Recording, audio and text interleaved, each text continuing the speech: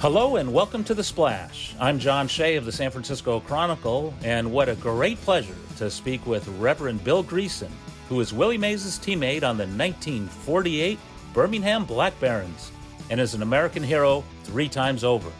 For serving 2 terms in the Marines, one that took him to the Battle of Iwo Jima in World War II, for becoming the St. Louis Cardinals' first African-American pitcher, and for the tireless work as a minister at his beloved Bethel Baptist Church in Birmingham the past several decades. We pick up the conversation with the Reverend giving his reaction to the news that Major League Baseball is reclassifying the Negro Leagues as a major league. So the Negro League statistics through 1948 will now count on the Major League Register. It's great. Nothing wrong with that because a lot of us played in the major leagues. So it was no distraction. In fact, most of us who played with teams, they drew more people than they had ever before. And like Willie Mays, my good friend, I heard from him yesterday. And he and I played together and started together in Birmingham. And I finally made it to the Cardinals, and I stayed long enough to get a cup of coffee. Sure. But we really boosted baseball with players and everything. We had guys who had speed, good pitchers and hitters and outfielders, and so everything was a blessing. And we don't feel bad about the long it has taken, but it's a good thing to be recognized now and to know that we're all in this thing together. Well, that's beautiful. And Artie Wilson as well got that cup of coffee with the 51 Giants before Willie showed up, but he played so many years in the Pacific Coast League after. Yeah, I was good friends. What a wonderful short Still hear from Willie. In fact, I heard from him today. We're still in touch with each other. Well, only 2 of us left. From the 48 Black Barons. Yeah, just 2 of us left. All the rest are dead and gone. Well, that's a shame that this couldn't have been done earlier when Major League Baseball with researchers and historians and the Negro League Baseball Museum got together and said, let's make the Negro Leagues the major leagues. So that your stats on the 48 Black Barons will now be combined with your stats on the 54 St. Louis Cardinals. Yeah. Yeah, and, so...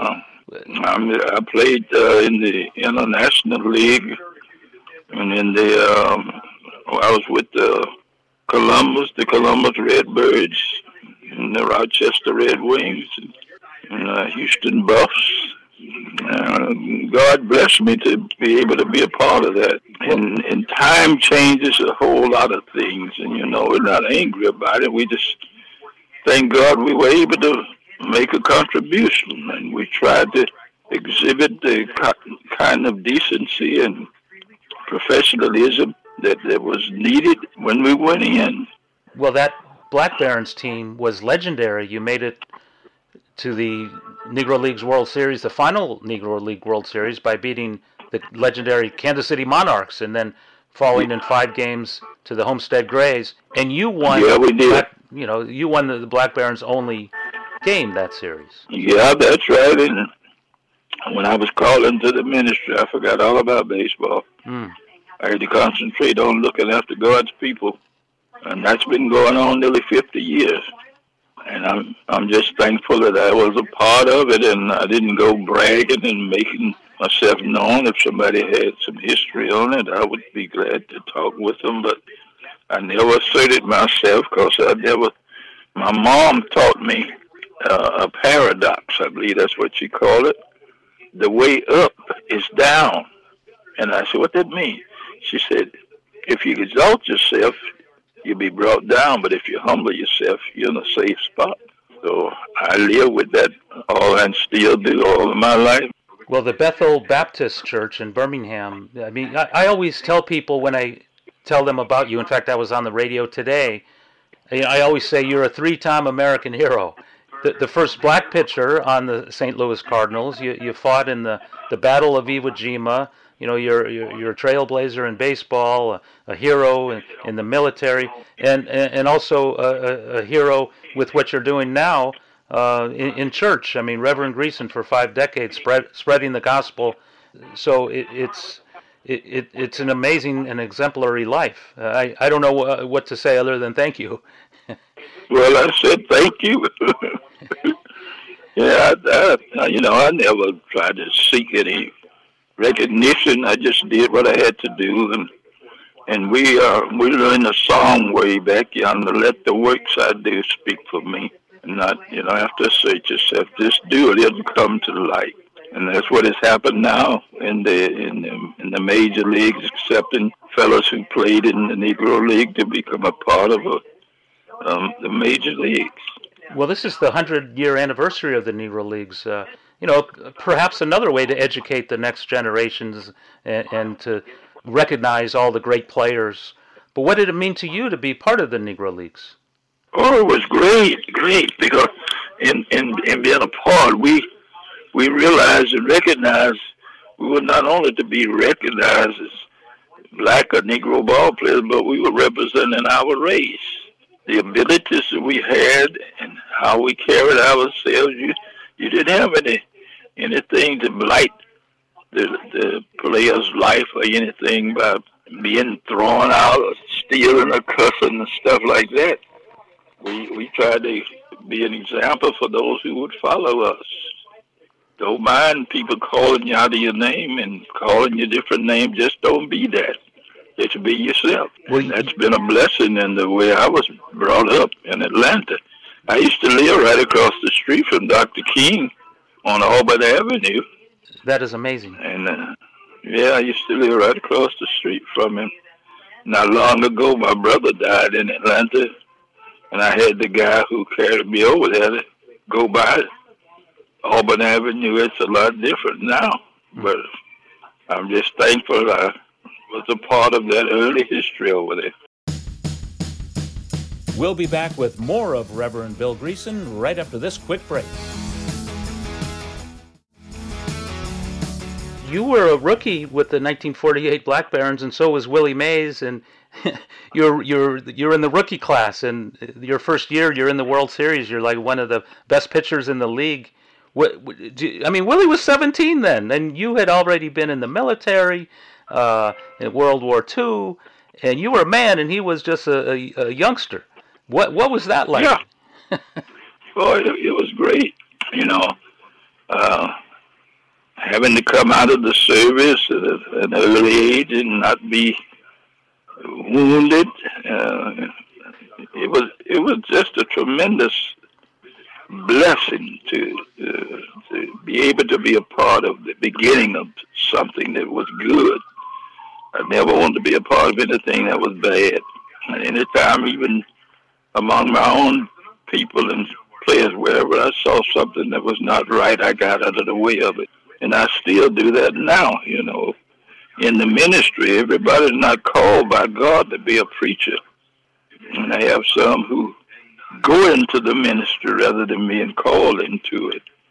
And when you call, you accept whatever gifts they're going to give you, and you try to help as many people as you can. That's been my life. I love helping people. You were blessed in Iwo Jima, right? That's where it all started. Oh yeah, yes, sir. 2 of my best friends were killed there. I could have been court-martialed for helping one. He got hit, and he was calling on me to. I called 3 other Marines. We got a stretcher and got him down to the beach. And CO at that time had told, don't leave. If anybody get hit, call the corpsman. But that was my buddy. And, of course, the one who threatened to do us in, he's still on the island somewhere. But that was my friend, and I didn't mind whatever the results would be. And when I got there, he had a great wound, and I think he lived a couple of days after that. But I remember before we went out, the 2 of us were together in California before we boarded that ship to head over. And we were just like brothers. Well, you received the Congressional Gold Medal in 2012 going back to Washington. Do you have advice for others on living a great and all-around exemplary life? Just try to be decent and live decent and be a helper, not a herder, and stay humble. Don't exalt yourself. Don't try to be like other people. Just be yourself and stay with the Lord. Stay with God and let Him be your guide. So He'll help you when you get in tight spots and you can say, I've had cancer, but I haven't had to take any chemo or anything. God took care of that. Everything went well with it, and I've just been blessed. Well, you know, you and so many other of the Black Barons maybe didn't get a fair shake. Yeah, you got the cup of coffee, like you said, but you could have pitched longer. You got removed early. You could have pitched longer in the big leagues. You and so many others maybe didn't get the chance that you deserved, right? Oh, we don't worry about that. You know, I never was angry because I didn't stay longer. My manager at the time was from down in Mobile, Eddie Stanky. And one night I hadn't touched the baseball. Just every day I'd go out and run. Didn't hardly have anybody to catch with. And I was pitching batting practice and didn't do too well. And he rushed out there and cursed me, and I cursed him back. Eddie Stanky, you know, that didn't go. But a black talking back to a white man, especially in the South. And so from then on, I was just there. But I didn't mind it. I never would have said anything to him if he hadn't, because I hadn't touched the ball in a week or two. Didn't have nobody to play catch with. So I don't have any regrets. I thank God for taking care of me and for the contribution that I made. I think I've left a pretty good record in the minors as well as the majors too, because nobody knows how I was treated when I was St. Louis. So I feel okay about life now, and I'm thankful to be alive at 96 years and 4 months. That's a long time. We could all hope.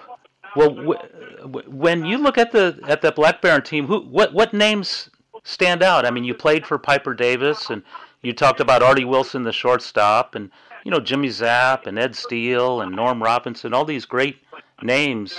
Yourself on the mound, Joe Scott, and of course the young Willie. But who stands out for you when you look back at that great team? Well, it's pretty hard to just pick out one person because we were a team. I mean, a real team. Helped each other.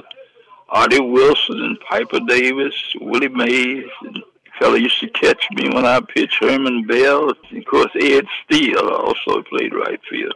It's just a blessing to be able to play with him. You know, there are statistics that go with your name from 1948, and it seems like every website is a little bit different.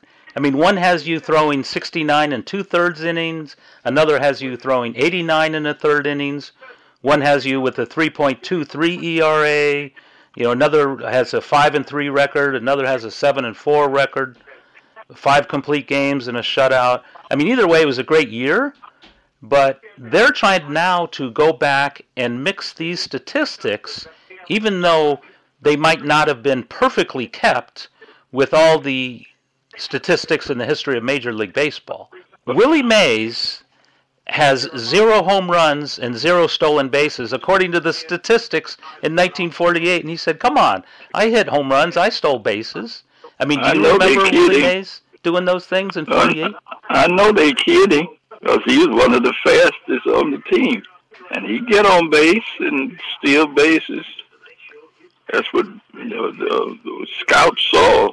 So he had the speed and everything, and that's just something one writer maybe says about him. But Willie was all around. He could catch the ball, run it down, hit, steal bases, and just a good ball player. Well, of the statistics I read from your year, are those at all close in your mind? I mean, did they not keep the barnstorming stats or the exhibition stats? You know, 69 and 2/3, 89 and 1/3, a 5-3 record, a 7-4 record. I don't even remember how many I won and lost. I know I won more than I lost. Oh yeah. But I don't remember any of that. Whatever they've written, it's all right with me. You know, it's all over, and whatever they come up with is fine with me. But I know what I did, and I pitched the game that put us in the World Series against the Homestead Grays. That was one of the great highlights of my life. Yeah, so I'm blessed to have been a part of such a great legacy. It's just a wonderful and fascinating topic to discuss, and I'm glad that you're able to tell us so much about it. Well, I just thank you all for being reminded of us and recognizing us, because we never, I don't think any of our players ever tried to do anything to be seen and heard.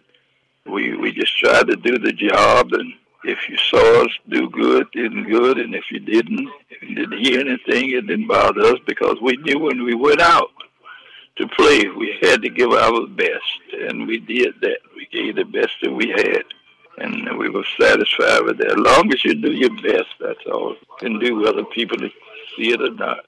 But I know that I gave it my best. Everything I've been in, I learned to give it my best, and that's what you're in it for.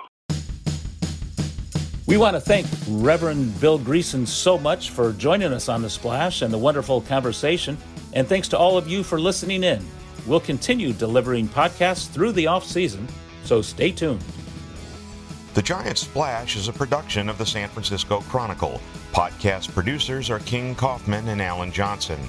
The theme song, Batter Up, was written and performed by Lauren Gold and Ray Eastless. Support The Splash and all of our great journalism by signing up for a Chronicle membership at sfchronicle.com/pod.